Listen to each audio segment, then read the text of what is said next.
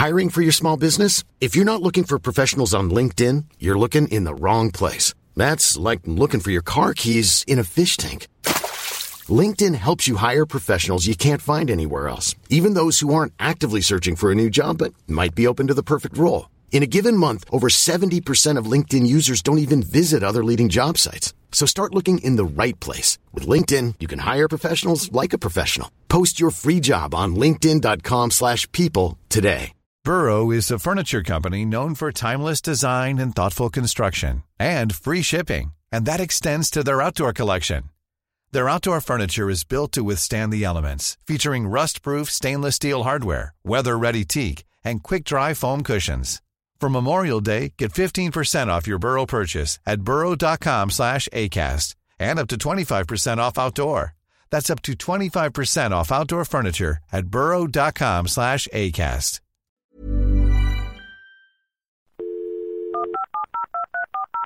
This podcast is a Royfield Brown production. Find others on iTunes. All right. Here I know. Dumpty dumpty dumpty dum dumpty dumpty da dum dumpty dumpty dumpty dum dumpty diddly dum dumpty diddly dumpty diddly dumpty diddly dum dumpty dumpty dumpty dum dumpty diddly dum. This is Dumpty Dum, the show about the reality docudrama that is centred on Ambridge in the heart of the Midlands. I'm the tug of love pet that is Royfield Brown, and with me I have the snarling old alley cat that is Lucy Freeman. And the last part of Peggy's menagerie, folks, is you. Now, this week's Dumpty Dum comes from Dr. Nicola Headlam and her mum. Hello, Doc. Well done, Doc and Mum. Now, Luce, if somebody would like to join Dr. Nicola Headlam and their mother and sing a Dumpty Dum, hum one, kind of maybe tap one on a guitar or on a banjo, how can they do that? If you would like to sing us a Dumpty Dum, leave us a plot prediction, or smash Darrington at the cricket by getting Anisha to remove the eyes of the opposing team with a hot teaspoon, then call us on 0203031105, or leave us a message on SpeakPipe, which apparently may not be working, but give it a go anyway. Thanks to Cosmo for his podcast roundups, and for doing the Dumpty Dogs Shed Code for sponsoring us, Shambridges for the voices, and to Derek for the loan of the back bedroom. Derek has been trying to get fit for summer. Emma recommended pole dancing, so he signed up, but then found himself in a close embrace with a gentleman called Luka from Gdansk. Ooh, great reference to a wonderful city on the Baltic coast there, Lucy. Well done. That's what I was going for, the great reference for the Baltic city. Yeah. Also, Harriet, lovely Harriet, who's Shambridges, who does our voices, is in John Cleese's show. Stop it. She is. It's in. I think it was on last week, but you can get it on Listen Again. And it's John Cleese's sort of where he reads bits of his memoirs, and Harriet is on playing the producer, and she's very good, as she always is. Well, did she channel in a bit of inner Linda Snell, or is she doing a Clary or a Susan? She's more Kate actually than anything. Really? Yeah. Gosh. Not in voice, just in personality of the character. Oh. Smashing. What a talented woman she is. She gets about, doesn't she? You get about brilliant on the BBC as well, don't you? No. I just do the same thing all the time. Sounds rather a lot like me. On this week's episode, we have calls from Abby, who thinks that the Fair Brethren were made in Chelsea. Ooh, it's a dreadful show, that is. Nicola Headlam, who says, keep death on the roads. Claire Asprey, the woman of many talents, who says Rex needs to learn from Pip Witherspoon, who says Rex is an enabler. That's a bit harsh. Surely he's just his brother. But anyway, first, before the caller-inners, before I say to Lucy off my... Luce, I can't remember one thing that happened in the Archers this week. It's Lucy V. Freeman's Week in Ambridge.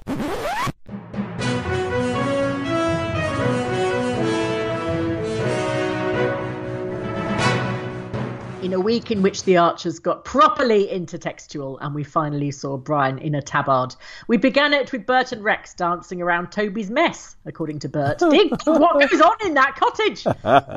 As part of Kate's work, essential to the profits of Home Farm, as she pointed out at the family punch-up, Spiritual Home is doing an ear candling workshop. Kate doesn't really have much idea about anatomy, as she had a sick day during that bit of her course after she drank some essential oils in an effort to spiralise her yoni. So people attending the candling workshop were a little surprised when she asked them to drop their trousers. Pip confessed to Tom that she'd given all the cows clap. He was a bit sniffy with her, but then decided to give her some advice. Namely, I should do what Morris the Butcher told me to do in between stuffing sausages and building a life-size replica of Sheffield Town Hall out of matchsticks. Namely, that some people aren't made to be happy. So just give it up, keep quiet and keep working till you die. It's a harsh message, but one I feel Pip should follow. Then we all headed over to the cricket. Harassment, who was supposed to be dealing with a car crash on the bypass, was instead fretting about the cricket tee. He stepped over the bleeding casualty and chatted away about stumps leaning on the bridge over the bypass. I'll tell you what, I do not know what Harassment has got on the Chief Constable of Worcester, but not since the West Midlands Police in the 80s have I seen a more useless police officer. He was supposed to be patrolling the high street, but spent the entire time chuntering away to Anisha, while jewellery shops were robbed left, right and centre by a gang on skateboards, who then all whizzed past him and he said, mind how you go, lads. He couldn't even find the bunting for crying out loud. He seems to get back from work at 5 o'clock in the afternoon and regularly pops up in the Bull at lunchtime. He's like Dixon of Dock Green without the grit.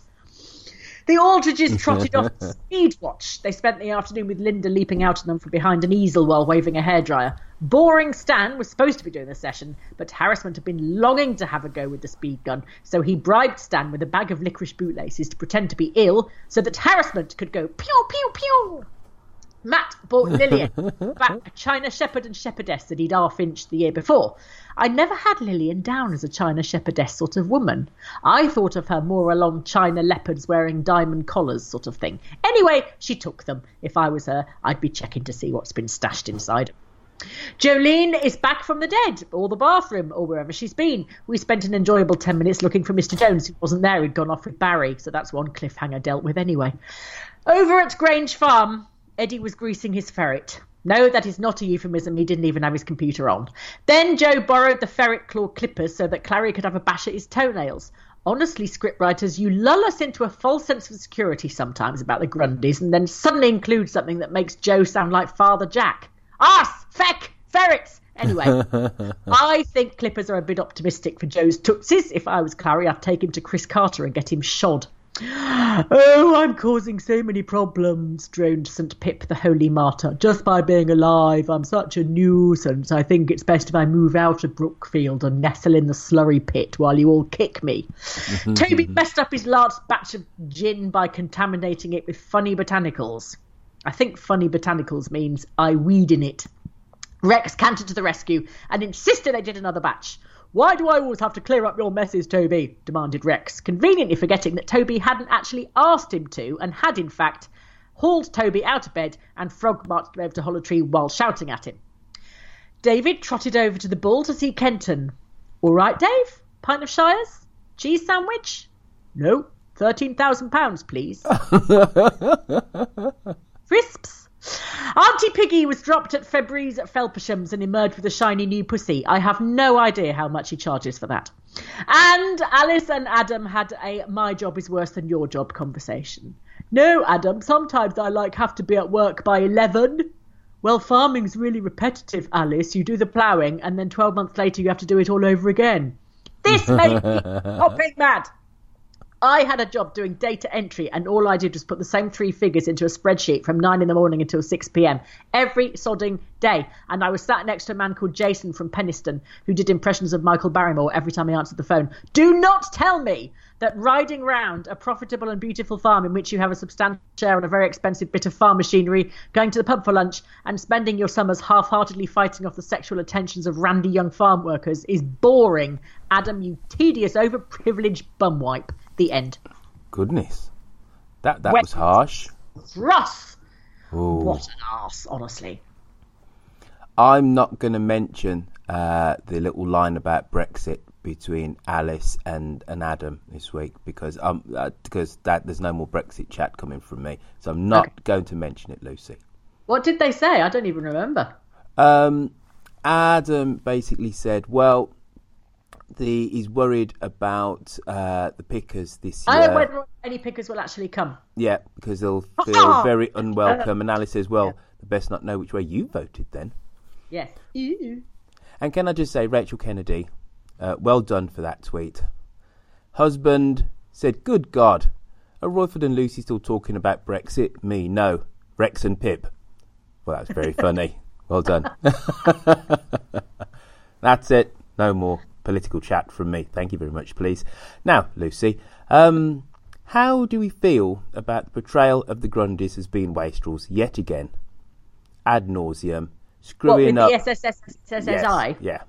The USSSI, yes. Well. I think what it's done is highlighted very nicely. Sorry, you probably don't want me to take this seriously, but I'm going to take it seriously. No, please do. Please do. I think that's what people like about this podcast, that we can flip between serious psychological and sociological insight and then just shit as well. So we mix the whole lot up. Oh, prefer the shit. Yeah, but, it highlights really nicely that the Linda Snells, who ideally want farmers to be in their world, they would like farmers to receive EU subsidies or whatever subsidies for basically growing wildflowers, allowing bees to flourish, and I don't think I think we need to move away from EU subsidies. Sorry, okay, but the actual point, i.e., growing crops for profit to feed. To produce an end result that feeds people and animals and blah blah blah. People who aren't in farming sometimes can kind of miss that kind of plot, and I think it's it's like in North Wales. The council where we visit, no, not real. The council where we visit, they spent something like I think it was over £1 million creating bridges for squirrels to get across the motorway. Shouldn't laugh. And admittedly, it was supposed to be for red squirrels because they're trying to encourage them. But obviously, the grey squirrels just, probably spray painted the bridge because you know what grey squirrels are like. Just put, Yeah, they're smart, aren't they? Yeah, piss smart off red. And aggressive. Yeah. And they breed a lot. Around them, there were local hill farmers who were losing their farms. And you kind of think, I know it's a completely different budget and all that, but that Grundys thing kind of highlighted, the people like Kirsty who just want to go out with their camera and take photos of the pretty flowers and bang on about biodiversity and all that sort of thing.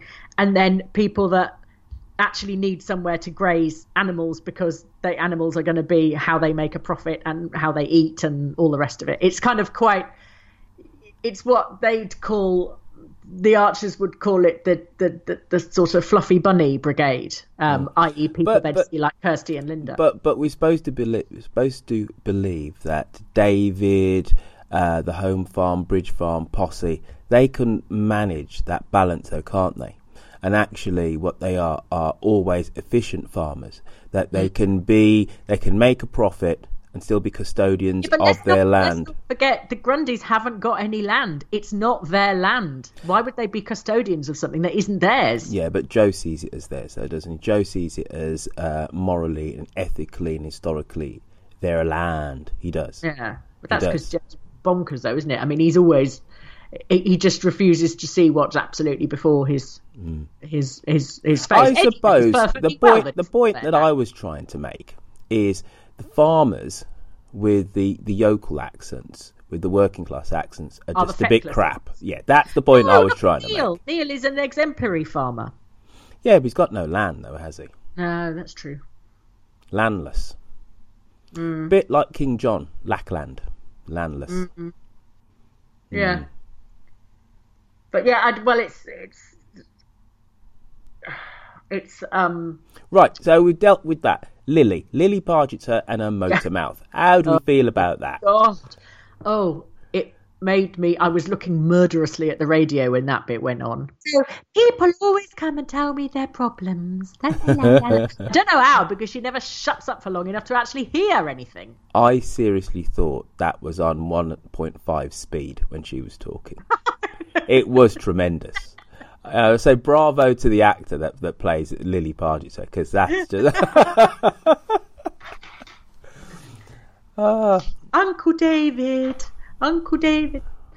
She barely knows the man. I mean, they only see each other at family gatherings, and she's got this kind of weird, coy relationship with him. And I think anyway. Well, they've bonded over being stuck in a little metal tin for the last couple of months, haven't they?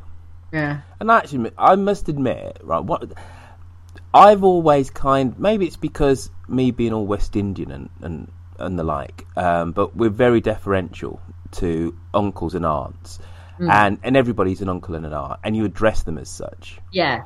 And it's always kind of struck me that there isn't enough of that in the Archers, considering there are so many uncles and aunts.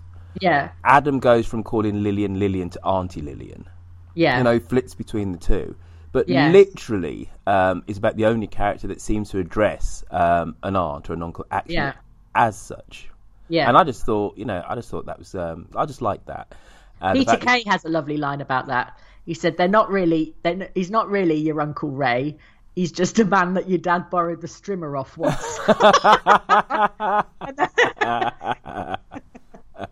I had endless aunties and uncles, and and we're not relative, sort of family friends.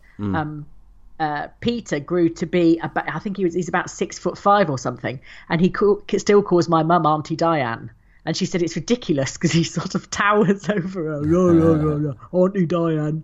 Because it's just that's what you do. You have with your auntie people that you wouldn't. I don't know. I still have my godmother and I call her Auntie Jenny. I still can't call her Jenny. It feels all wrong. Yeah, no, and so it should. It's not quite the same thing, but I'm just going to throw it in there into the mix because I'm still reeling from this. I had a cousin descend on our family yesterday from America. And my mum said, right, see your cousin Faye, who I'd never heard of before, but we've got 1 million cousins. So your cousin Faye is coming from America, and she's from Alaska. And I burst out laughing, and I said, Mum, don't you mean Alabama? And she went, no, Alaska. And I went, Mother, yeah, you're completely and utterly wrong. And I was trying to think of somewhere else that began with A in America. I don't know, Albuquerque, just whatever. She went, no, Alaska, where the penguins come from, which made me laugh even more. And I went, that's Antarctica, don't you? She went, well, I don't know. Where the polar bears live, that's where she's from. I said, I think you'll find, Mother, no black person on the history of the planet has ever been to Alaska. Lo and behold, yes, she's from Barrow in Alaska in the Arctic Circle. Wow. Yeah. And when she said this, I went, but why? And she, Liz, it's fascinating. So she's 2 years of the month, no sun. And just, there's only 5,000 people that live in the whole village. You cannot drive from the town, from the village. You have to fly into Genuinely, it. Are there any minorities there or not? Is yes, it mostly white? The pastor the majority of people are actually native Alaskans, so the Inuit. They actually are Eskimos. And then, which my dad said around the dinner table, so, do you stop in any igloos? The ignorance. It's Airbnb on I nearly spat my chicken dinner back out laughing. She went, Glenn, that's actually really quite offensive.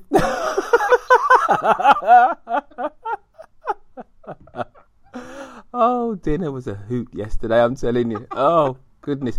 Yeah, so she eats whale blubber, and I'm sorry to any of our listeners that are in the great state of Alaska, but northern Alaska, where there are no trees because it's that far north and is within the Arctic Circle, it just sounds incredibly harsh, a harsh environment.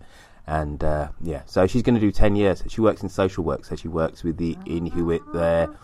And though she didn't say it, but because she was living in New York and then she got the job there, you get paid handsomely, and some more handsomely to do stuff like that because it's so, unremitting, demanding, and people don't want to do it. Exactly.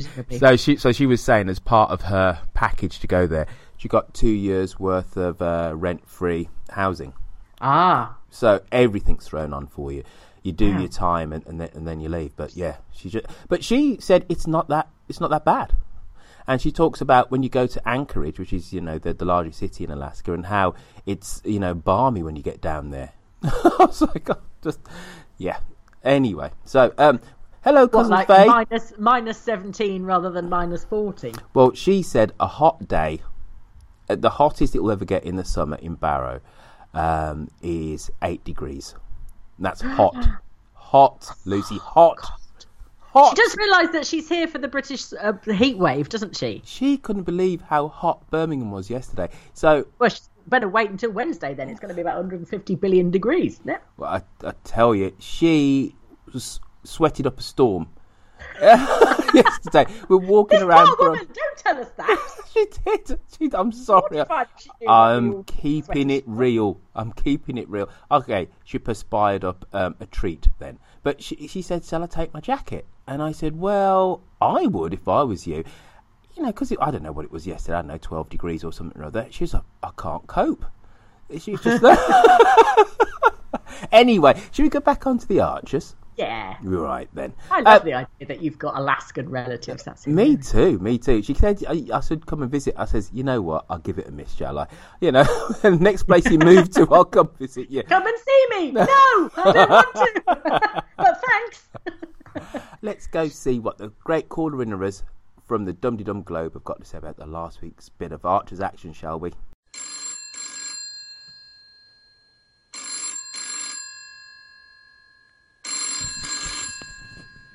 Hello, Ambridge 3962. Abby from Brighton is first.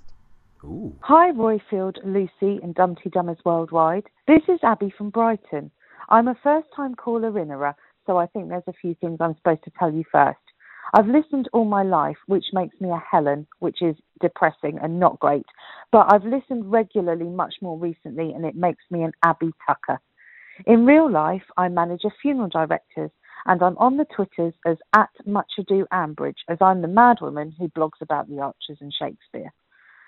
I'm phoning to give you my plot prediction, which is that Pip's interest in Rex will grow at a directly proportional rate to Rex's interest in Anisha. And as soon as he's finally grown a pair and he and Anisha have got together, that will be the point at which Pip jumps on him. I don't know what will happen after that. I'm hoping that it means she finally goes to Brazil, but who knows? I also wanted to say that last week you were talking about the Fair brothers being middle-class rugger buggers, but I think of them as being the Matthews brothers. Toby is Spencer Matthews. He is made in Chelsea fame. He likes being on reality TV and shagging vacuous D-list celebrities. Rex is James, hedge fund manager and charity bore, who this very day is participating in the Society Wedding of the Year by tying the knot to owner of famous pert bottom Pippa Middleton. It seems to be a rule that the older posh brother has to be dull and dependable, which lets the younger one off the hook. I felt sorry for Toby when Pip dumped him. This lasted approximately 10 seconds, and then I remembered that he is Spencer Matthews. He is probably sporting a quiff and red chinos, and he deserves whatever he gets. He will thrive regardless. They always do. And with that jaunt into the strange working of my mind, I'll say bye for now. Hope you're all well, and cheery bye. Abby, we need to give you a round of applause. First time caller innerer, you said everything. You hit every mark. If you were on Strictly, we would be saying that you were a 10. You hit all the marks. Pip will end up with Rex, but only if Rex doesn't want her. Only if Rex wants Anisha. Yeah, I don't know. I missed the Rex and Anisha slow foxtrot this week. Did you? Yeah. You mean you missed it or you didn't hear it, or you missed it because it wasn't there? Because it wasn't there. Oh, I see. Yes. Yeah, well, she's just cleared off again. But yeah, the thing is, it's becoming quite absorbing, so they like to leave us on tenterhooks then, don't they, the little gits? I do think you're absolute... I saw my mum at the weekend and she was watching... How is she? She's all right, thank you very much. Oh. Yes. she was watching the Pippa Middleton wedding thing. She was watching the news coverage of it, and I thought all these blokes are in the. They're all in the Fair Brethren. That wedding was full of the Fair Brethren. And they were all, because she was remarking on how good looking they all were, a lot of the young blokes. And I thought, yeah, you see, you can tell they're not kind of, they're not inbred posh with no chins and scrapey over hair. They're, they're sort of, they're made in Chelsea posh. That's exactly it, which isn't really posh, is it? Posh, no. But yes, they all had the fake tan on and the very carefully producted hair and the gym bodies and all that, and the carefully crafted beards and things. And I thought, yes, this is sort of we're heading into Rex and Toby territory here, definitely. I thought there were some odd garbs from some of the guests in that wedding, but yes, I thought that Pippa looked lovely. That's all I've got to say about that.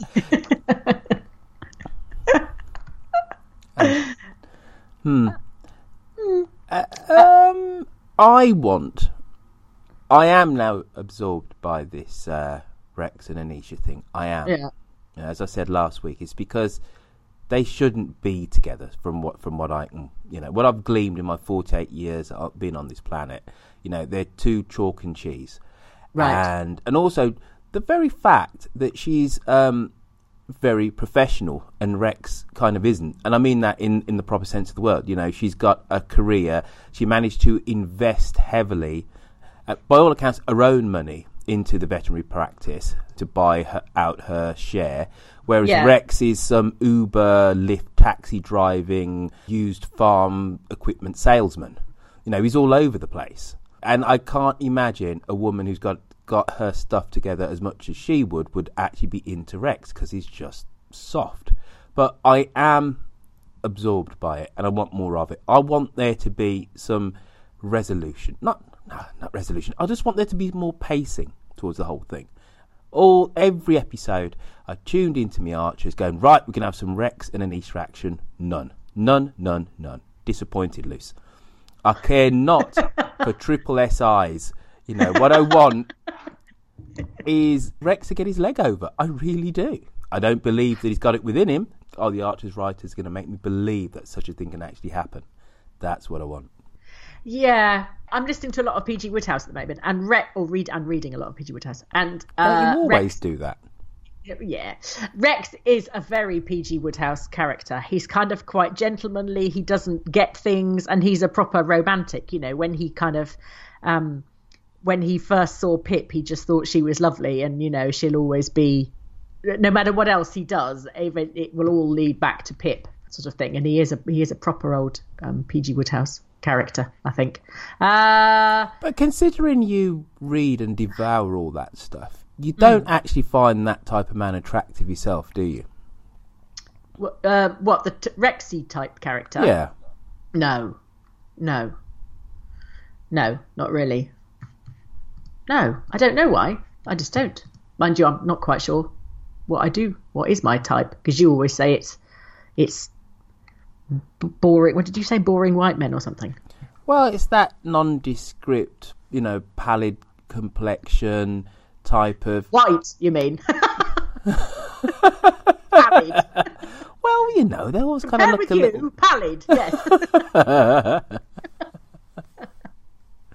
Yeah, basically. Yeah. Well, yes, I don't know, but probably not. How is Exeter Dormouse these days? I've no idea. He shaved his beard off, I think. Yeah, or grown one, or something. He's done something different facially, anyway, because he told everyone about it. But I wasn't paying attention. I can't remember what it was. He's ridiculously popular on the Twitters, isn't he? For a certain type of lady. Right, shall we move on? Have we dealt with Abby? Yes, let's. We've dealt with Abby. Nicola Headlam, she of the Dumpty Dum. Yes. Now? She's a doctor, don't you know? I don't know if this is the right way to do this, because I've never called in before, but I am one of the conveners of Academic Archers, and you were very kind to promote our conference, and our amazing colleague Freya rang with our whole room Dumpty Dum from the conference. So that is me and my mum's version of a Dumpty Dum.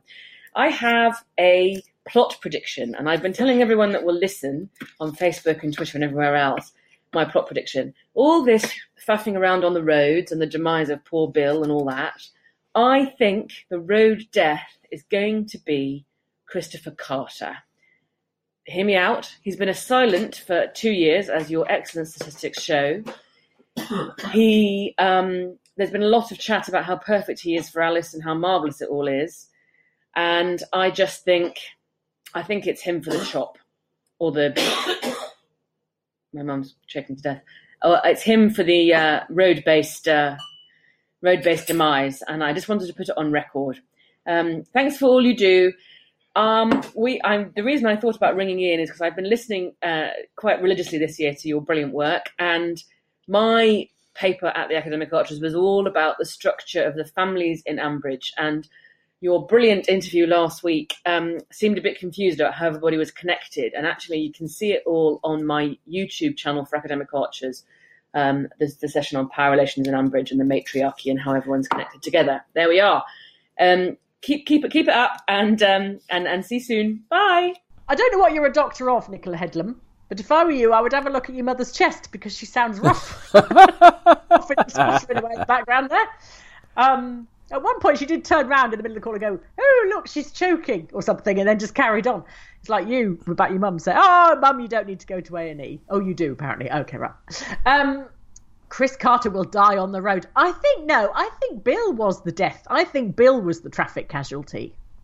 We've had one death on the road, haven't we? We had Mark Hebden was killed. Goodness, you're going back now, aren't you? Road. But surely in a small village you wouldn't have that many sort of fatalities.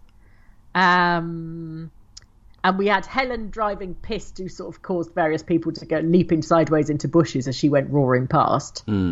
I don't think Chris Carter's going to die on the road. I wish you would. I'm bored of him. I don't like this new Chris Carter. I'm going to say they wouldn't introduce a new one and then kill him. That would be really... Why not? Classic misdirection. Why don't you like him? Oh, I don't... He just you don't like the new one, you just don't like his character? No. I liked the old one. I was invested in the old one. Him going off down to Southampton to save his marriage. Him. Like Wurzel, so I'm not sure quite how he got that accent. But this one just sounds too... I don't know. You always slightly struggled to believe that Alice would be with Chris. Slightly struggled. But at least they sounded the same age. They don't sound the same age. I think Alice is quite... superficial but quite sweet, and I imagine Chris is cracking looking, to be honest, and I think that's probably what tipped the balance. Well, I don't know about that, right? I really just don't know about that. All I do know is that they sounded approximately the same age. This man sounds so much older now to me, to my ears. So it's just disconcerting on the old ears. And the other thing is with Alice, with a funny voice if you've got a bum like 2 hard-boiled eggs in a wet plastic bag. Probably. But though, Lucy, serious point here now, right? I don't really understand, and you kind of say this every week by calling Alice an astrophysicist, wedding planner, whatever else you throw on the end. Alice, it seems to me that the personality of Alice, they make up as they go along. Whereas somebody like Adam is fixed. He's actually a curmudgeon, but he, he's concerned about the earth, etc., blah, blah. He always feels hard done by, but by whatever Brian ever says to him. And also he's jealous of his sister, Debbie. Right? Seems to be jealous of everybody. He's just got a permanent sense of disgruntlement. Don't knock me off my point. Right. Sorry. Okay, great. So Adam is fixed, David fixed, Ruth fixed, all these people are fixed. Alice, they seem to make it up as they go along. Every time there's a gap, Alice fills it. Whatever the plot needs, she's kind of into, right? Now all of a sudden she's getting involved in doing the muck spreading or whatever the hell she was doing in the farm. She'd never been interested in the farm before, in the minutiae of the farm. 1 minute she's going to go off and work for NASA in, where was it, Seattle or something or another. Do you remember she's going to go off Yeah. You know, it's just like, it's like, you know, she got married in Vegas. It's just, when you think about it, Alice is just completely and utterly all over the place. It's in Wonderland. Yeah. She just, you're right. Every time they have a gap, they need somebody to accelerate a storyline by doing a thing. Alice could do that, couldn't she? And for the most part, they get away with it because we're not really bothered about Alice. She's not really a main character. We go, okay, then that's fine. When you sit down and force to podcast about it, you go, this is bonkers. Who is this woman? Anyway, just saying. Like Auntie Cardboard suddenly taking up hang gliding and everyone going, oh, okay, yeah, fine. Yeah, that sounds about right. Yeah, no problem.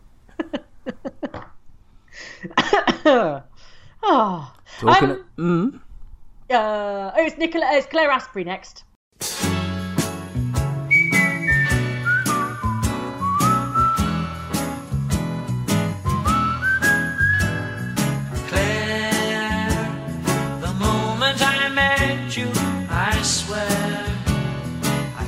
As if something somewhere.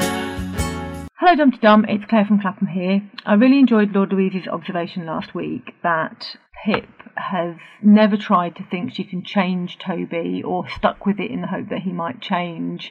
And I think it's to do with her sort of self-absorption, that she recognised that being with him was doing things to her that she didn't like, and therefore she's given him the heave-ho.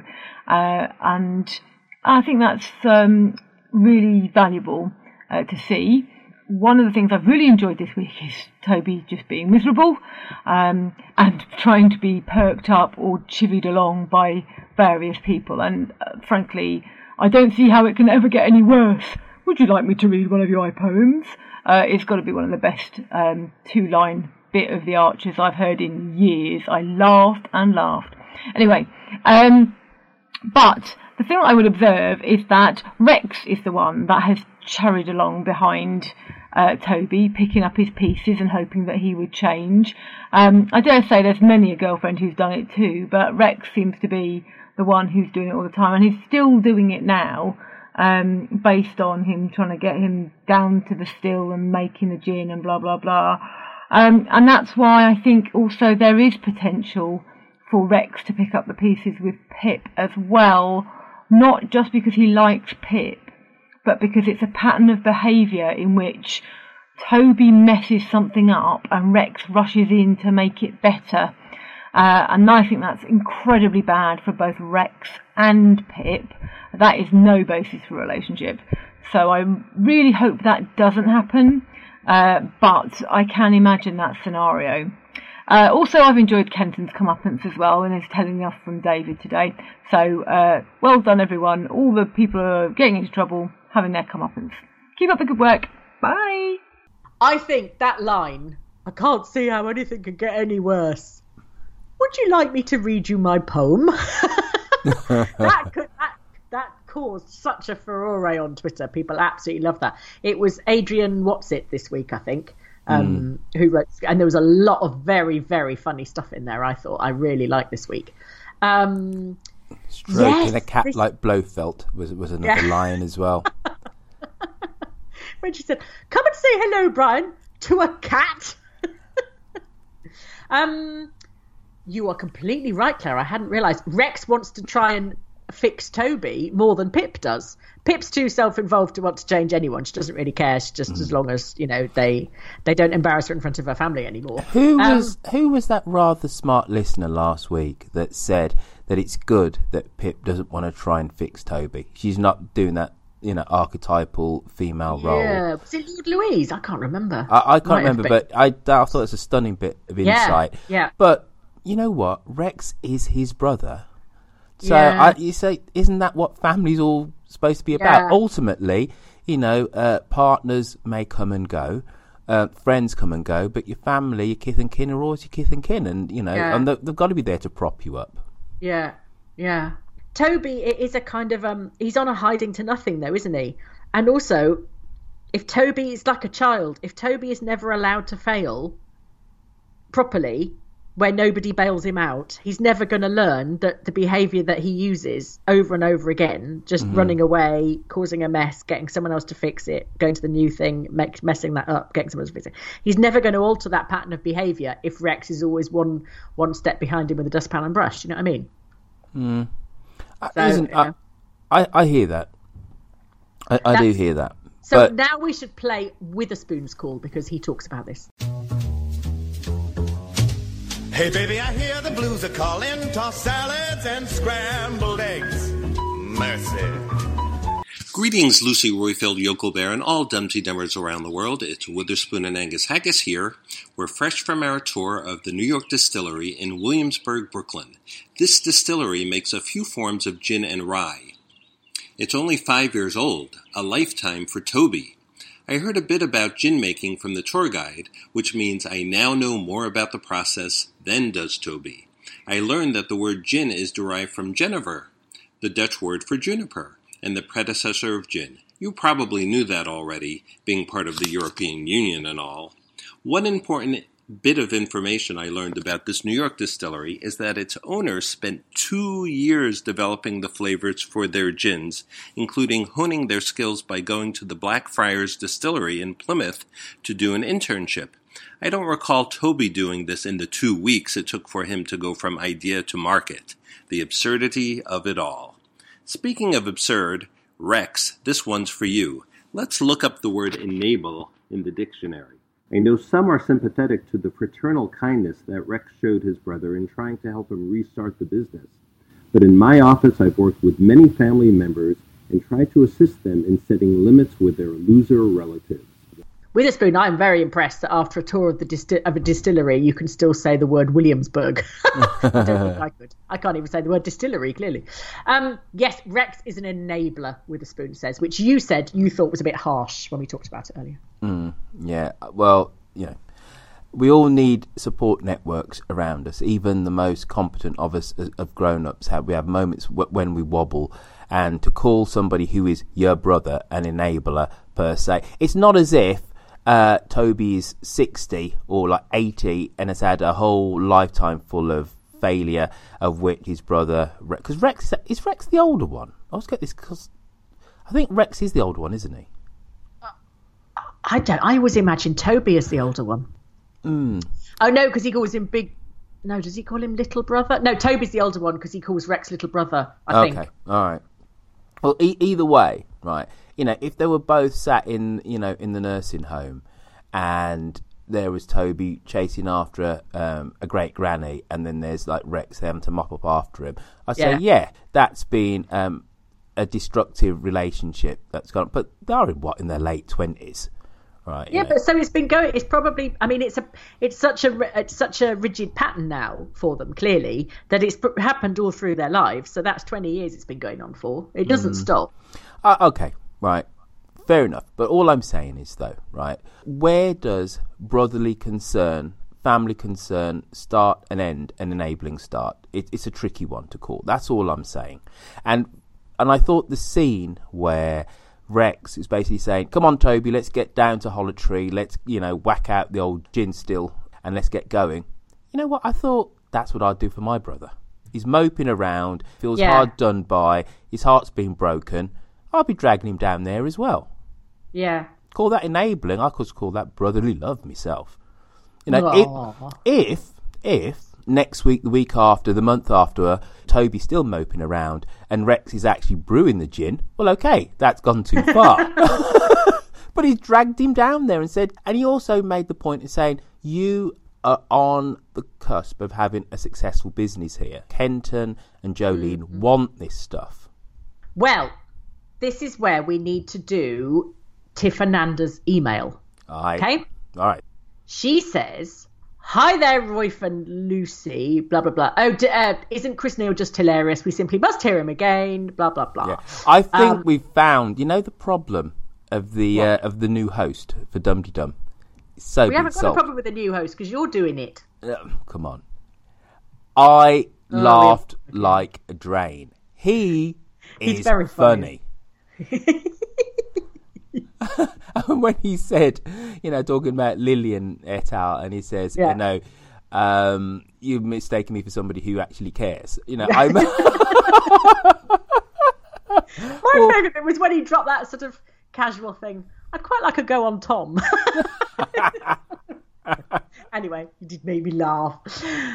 So yes, she said, I just loved his take on the Archers and his own family anecdotes, particularly the Jim Davidson one. Yes, that I lost the plot when he told me that. Anyway, she says, it's been a long time since I felt the urge, but here is a plot prediction. It's not terribly exciting, but so blindingly clear. The script writers are deeply hinting that Rex will be coming to the fore and rescue not only Toby's gin business and take over his job at the Bull, as Toby predictably slopes back to Brighton, but Rex makes a good profit and is able to reimburse Pip and Kent and their investments, which in turn makes Ruth and David happy.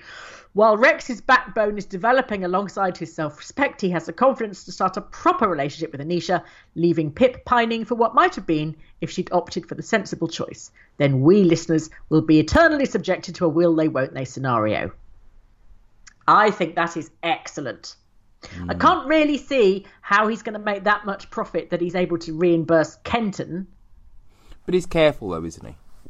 He's careful. He won't overpromise. He's a startup. And as Witherspoon said in his call, he's just been to the tour, and it took them, years before they did research for sort of 3 years before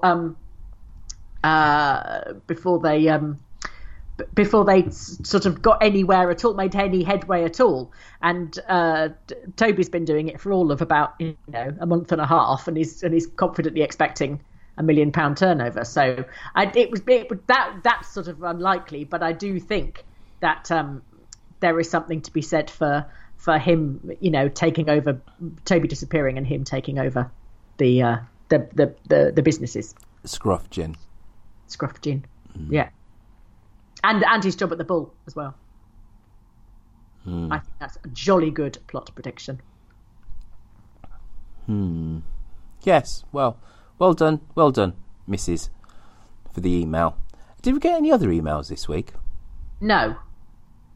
Well, unless you haven't sent them to me, which is... no. Whatever email that came through to Dum Dum did get passed on to your person, Lucy. Right, excellent. Right, and that's it. Now, is there anything you'd like to say about me or the state of the world or any more Archers chat? Fair enough. All right, let's have an ad break. Sorry. I'm going to have a cup of camp coffee. What is your beverage of choice? Today it is sparkling water. Nice. I love a bit of sparkling water. Wakes your mouth up. Yeah.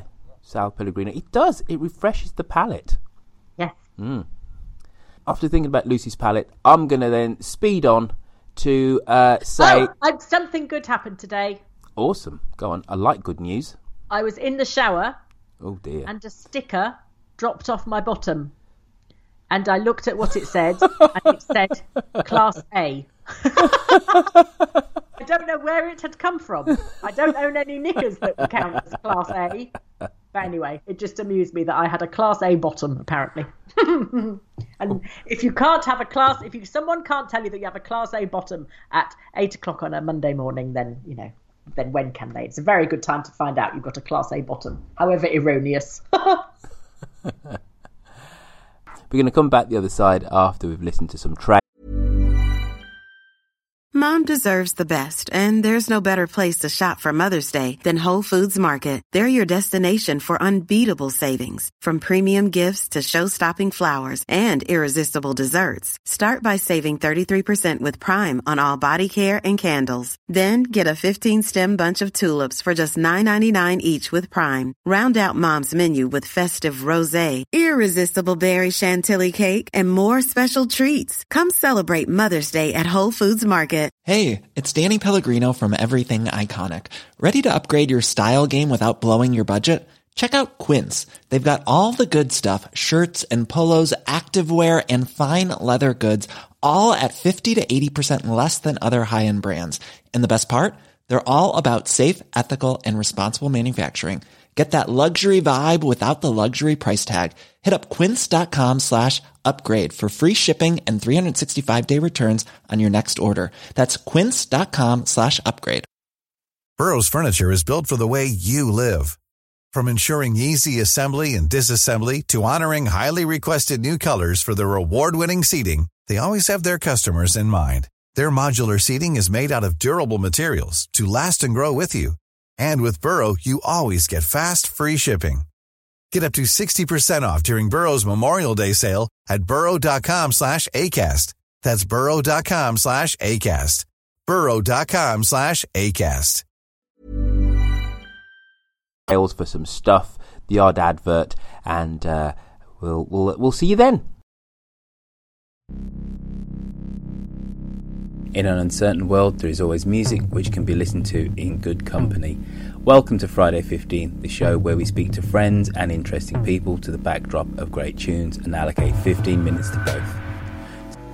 I mean, I was 8 years old, interesting, the same age as the Dragon King's daughter when she comes out of the sea. But what was happening to me when I was 8 years old was that I was at the hands of a paedophile in a classroom for a year. And for me, and I think the reason that I somehow managed to win in the end is that for me it's about an economy of the three things that bring a song together.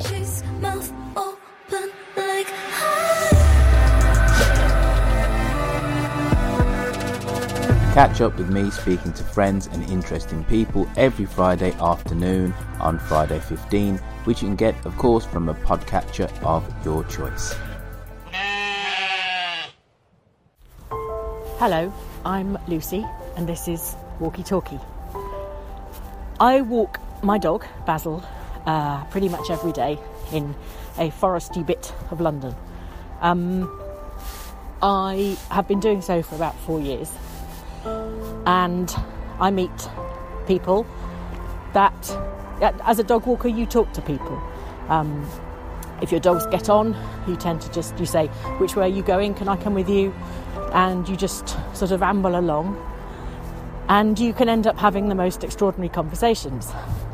Partly because you are walking side by side and facing front, so there's no embarrassing eye contact. If things get a bit heavy, if someone starts talking about something that they find emotional or difficult, then you can always divert your attention onto the dogs and relieve the tension a little bit. We've seen, as a group of dog walkers, we've seen people get pregnant, have children. We've seen people whose dogs have become ill and died, and the owner says, "Oh, I can never have another one," and then in a couple of months' time they appear with a puppy and everyone's delighted to see them. And we've seen people's marriages break down, new romances start. It's a lovely way to start your morning. It never fails to give me something nice to think about, something interesting to think about, even if it's not nice. And having a dog is a sort of a universality, really. The people aren't all like me, as I hope you'll realise over the course of the series.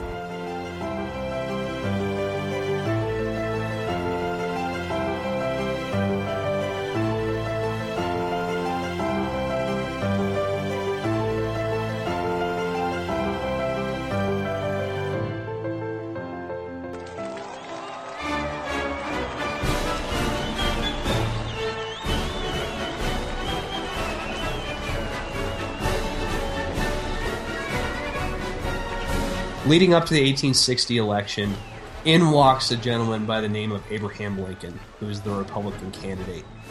The Republicans to the South represent the ending of slavery.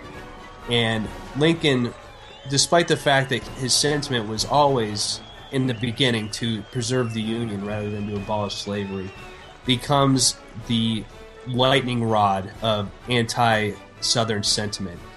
And he ends up winning the election in 1860 with no support from the South. The Guardian, Manchester, Tuesday, November 20th, 1860. Summary of news, foreign. The details respecting the presidential election furnished by the New York journalist not complete, but they not only assure us of Mr. Lincoln's election, but show that the Republican Party has obtained far more than the requisite number of votes for his return. It is calculated that New York, Pennsylvania, the New England states, New Jersey, and the northwestern states give him 171 electoral votes, or 19 more than the majority required for the election. The total number of electoral votes being 303. It is not improbable, too, that this majority may be further swelled by the result of the elections in the Pacific states of Oregon and California. We have no account of the manner in which the Southerners have received the intelligence of Mr. Lincoln's election. The next advices will no doubt be filled with fierce Southern declamations and protest, but it's not very likely that any Southern states will do anything mere than talk loudly about secession. Listen to the first show exclusively on Mixcloud today and subscribe to us on iTunes. From Washington to Obama, 10 American Presidents, the new podcast from Roifield Brown.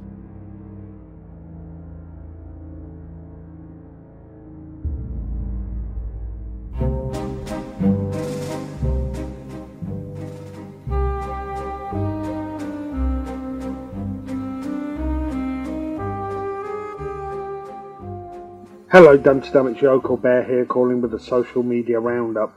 I've started off this week, we're talking about David's Taste in Music, Smoke on the Watergate, as I've dubbed it.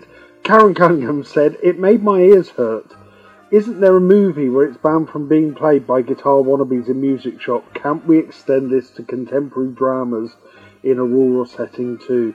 Well, Karen, actually, I think it's pointed out, that's Stairway to Heaven, but I'm sure it could be extended, yes.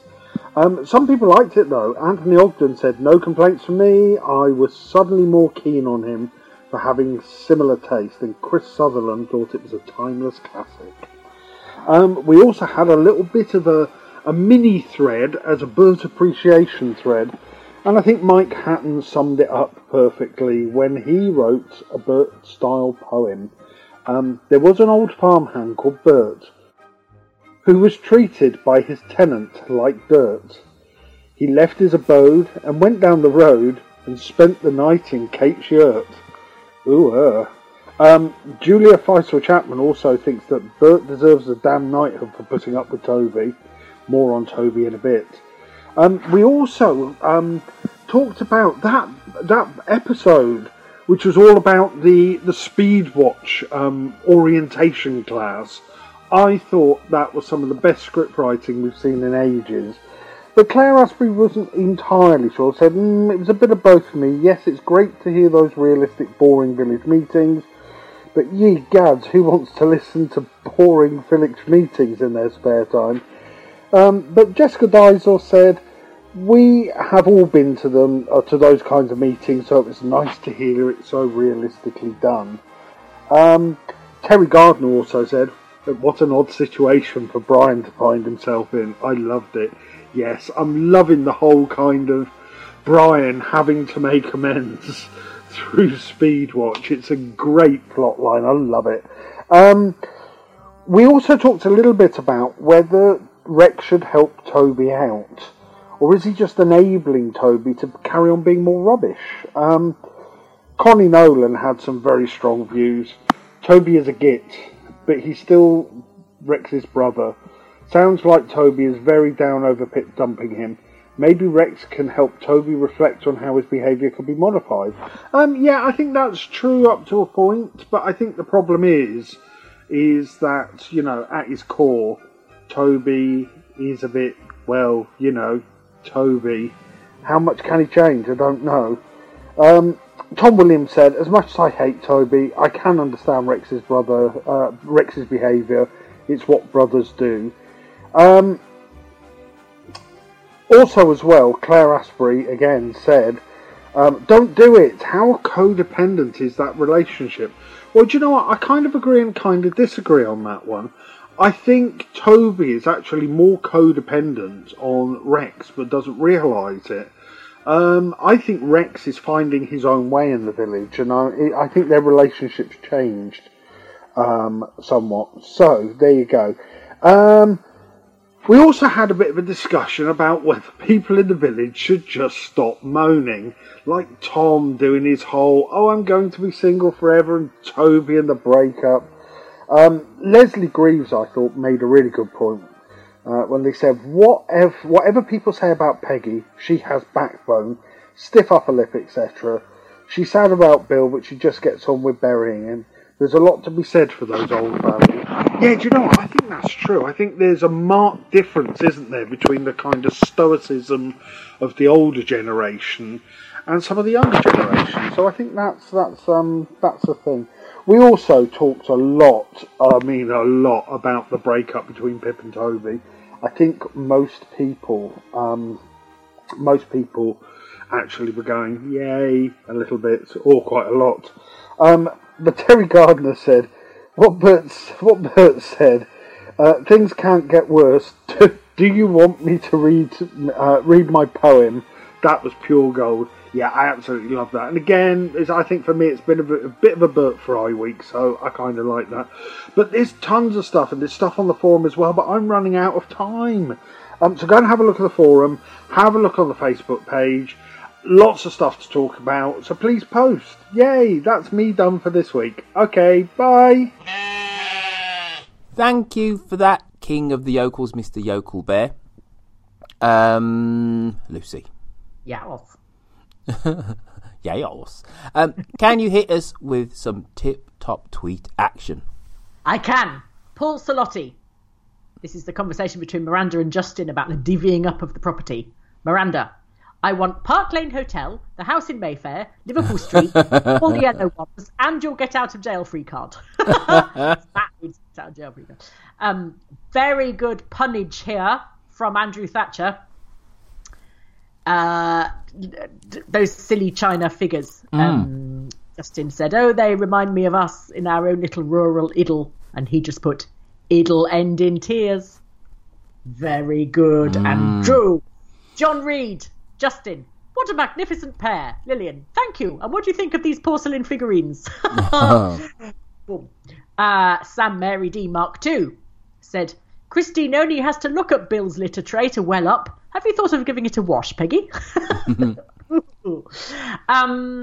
Salvatore Rosa had, Fabrice confirms his partner has no desire for a pussy. I think you're absolutely right. And tweet of the week from Red Sky at Night. For a moment there, I genuinely thought Amir and Aziz were a couple of trafficked houseboys. Very good. Oh dear. I am enjoying very much the conversations between Justin and Miranda about the divvying up of the things and all the things they have. What will we do with the At least if I ever split up with Simon, it would be very easy. We could say, you have one armchair, I'll have the other one, and that's about it. There would be no houses in Courchevel that we have to, worry about, or one of us could have the dog, one of us could have the cat. Easy peasy. I'm sure you have a few more things of at least sentimental worth. Don't have race horses or other homes or... Yeah, but there's going to be things of a sentimental ilk, though, aren't there? Lots of businesses to divide. Anyway, I don't even want to talk about this. I don't want to talk about you and the father of your children splitting up. That's just not nice talk. Sorry. Let's leave this stuff for the drama. Real life stuff, no siree, Bob. Okay. Right. No, but I was just thinking, though, it's a good job. Yes, you're in love. No, good job that I don't have anything. That's what I meant. Dumdydum.com, folks. Can I just say, Lucy? Yeah. Our listeners are a wonderful bunch of people. I know you're going to start talking about maps, aren't you? No, actually not. Yes, they are. I'm going to talk about the fact that I said, please get ye arse down to the forum and breathe some light into it. My God, there's about 20 new threads down there. So thank you, everybody that's gone down there. Thank you. And dumdydum.com is looking like there is some life being breathed into the thing. Dumdy dogs, mogs all over the place.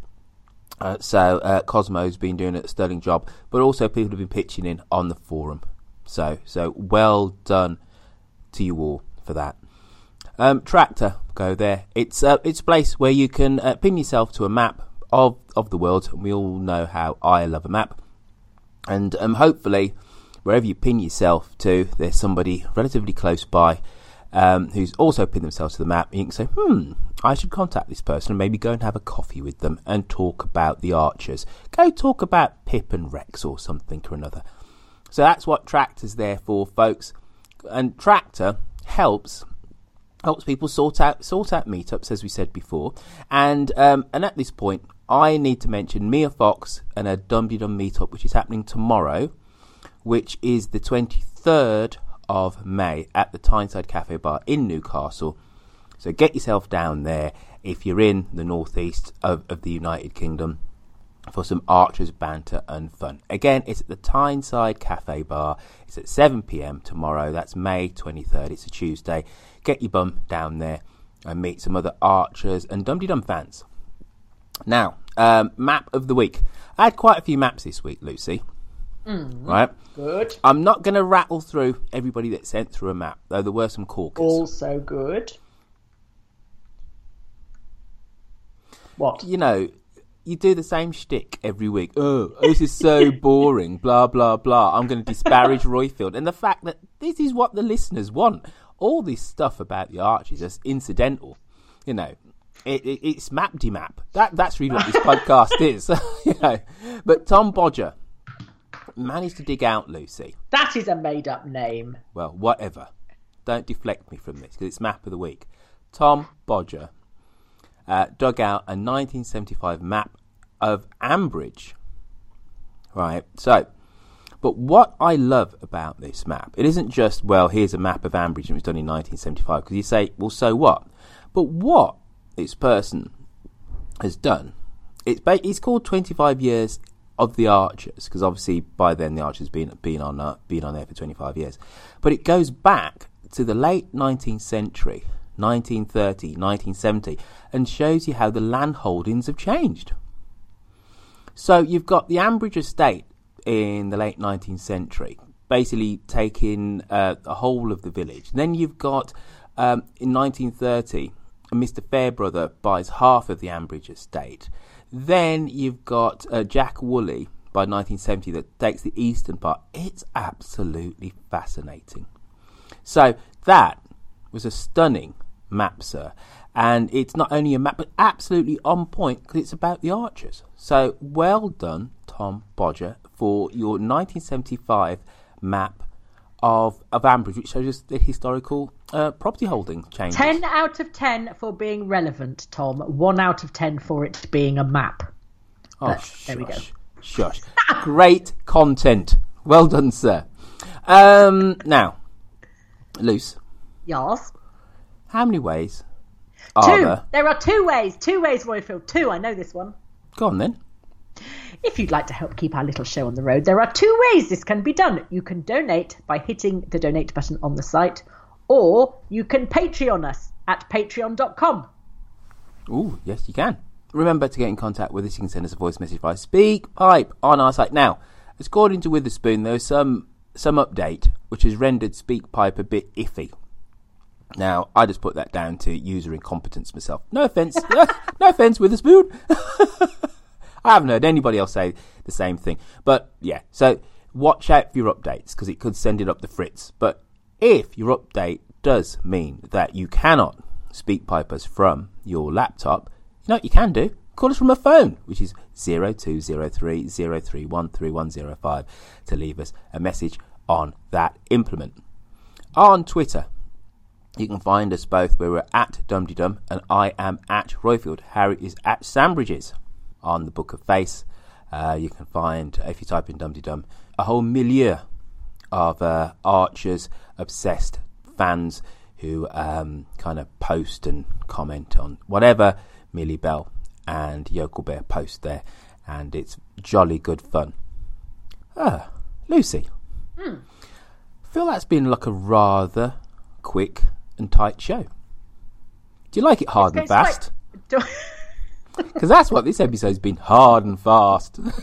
A little bit longer than 3 minutes, but definitely fast. This has felt that way, hasn't it? Well, that's a personal best for you anyway, Roy. Hey! Longer than 3 minutes. Yes, I think it was very good, and I liked the calls, and I just very much enjoyed this week on the Archers, really. I liked Hilda Ogden. That was it. How meta was all of that? I know. One of the script writers having she gets another one now. Calls it Peggy Mitchell. That will be Stan. We want me because Hilda was always talking about her pussy, wasn't she? No, that was Mrs. Slocum on. No. Hilda did. Hilda used. Somebody please tell me that I'm wrong, but Hilda Ogden used to mention her pussy. She did. Right. I think so. I'm going to have to Google that now. You put doubt in my mind. Don't Google Hilda Ogden's pussy, for crying out loud. Dear. Yeah. But I thought that was lovely, and I really liked the kind of the little, because everyone always says, how come people in soap operas never watch soap operas or never listen to soap operas? And now for the first time we had an example of, although it was. No one said, "Oh, Hilda Ogden from Coronation Street." They all just went, "Oh, right, Hilda Ogden, okay," and no one batted an eyelid. But I think it was really lovely. I really like that. There's something about it that's immensely appealing. A, having a cat called Hilda Ogden, and B, that it's vile. I just really enjoyed that. I thought it was great. Hilda Ogden's cat was called Rommel. Rommel. Yeah. The thing she's best known for, Hilda, was her singing, which is rather like mine. So I always have a fondness for Hilda Ogden's appalling voice, and her mural that she'd drawn on, which she had a mural on the wall. Yeah. I very much also liked Miranda and Lillian. That kind of very frosty conversation about Justin and who was getting what and her attitude to the divorce, and also that she said, when you marry the mistress you create a vacancy. Yes. And it's so true. And you could see that doubt straight away in Lillian's mind.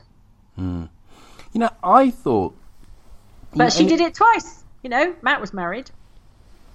True that. She's got form as our Lillian, hasn't she? Yep. I actually thought that there was kind of a grudging respect between the pair of them. Yeah. Wasn't there? Yeah. That they were, and I must admit, Miranda, fair play, to turn up there and whatever, and go, you know what, I'm just going to face this down, don't care. Yeah. Right? Yeah. And for Lillian to let her in the door, etc. And then get her wrapping everything up. Yeah. I'm no good at. I've never been any good at chores. Yeah. As if and Lillian's sitting there, like she's wrapping up chips, wrapping up these vases in a bit of newspaper. Are you sure you haven't got any bubble wrap? It was great, beautiful writing. No, it was. And it was sort of Mapp and Lucia as well. It was kind of two very strong women who were used to getting either directly or indirectly what they want. And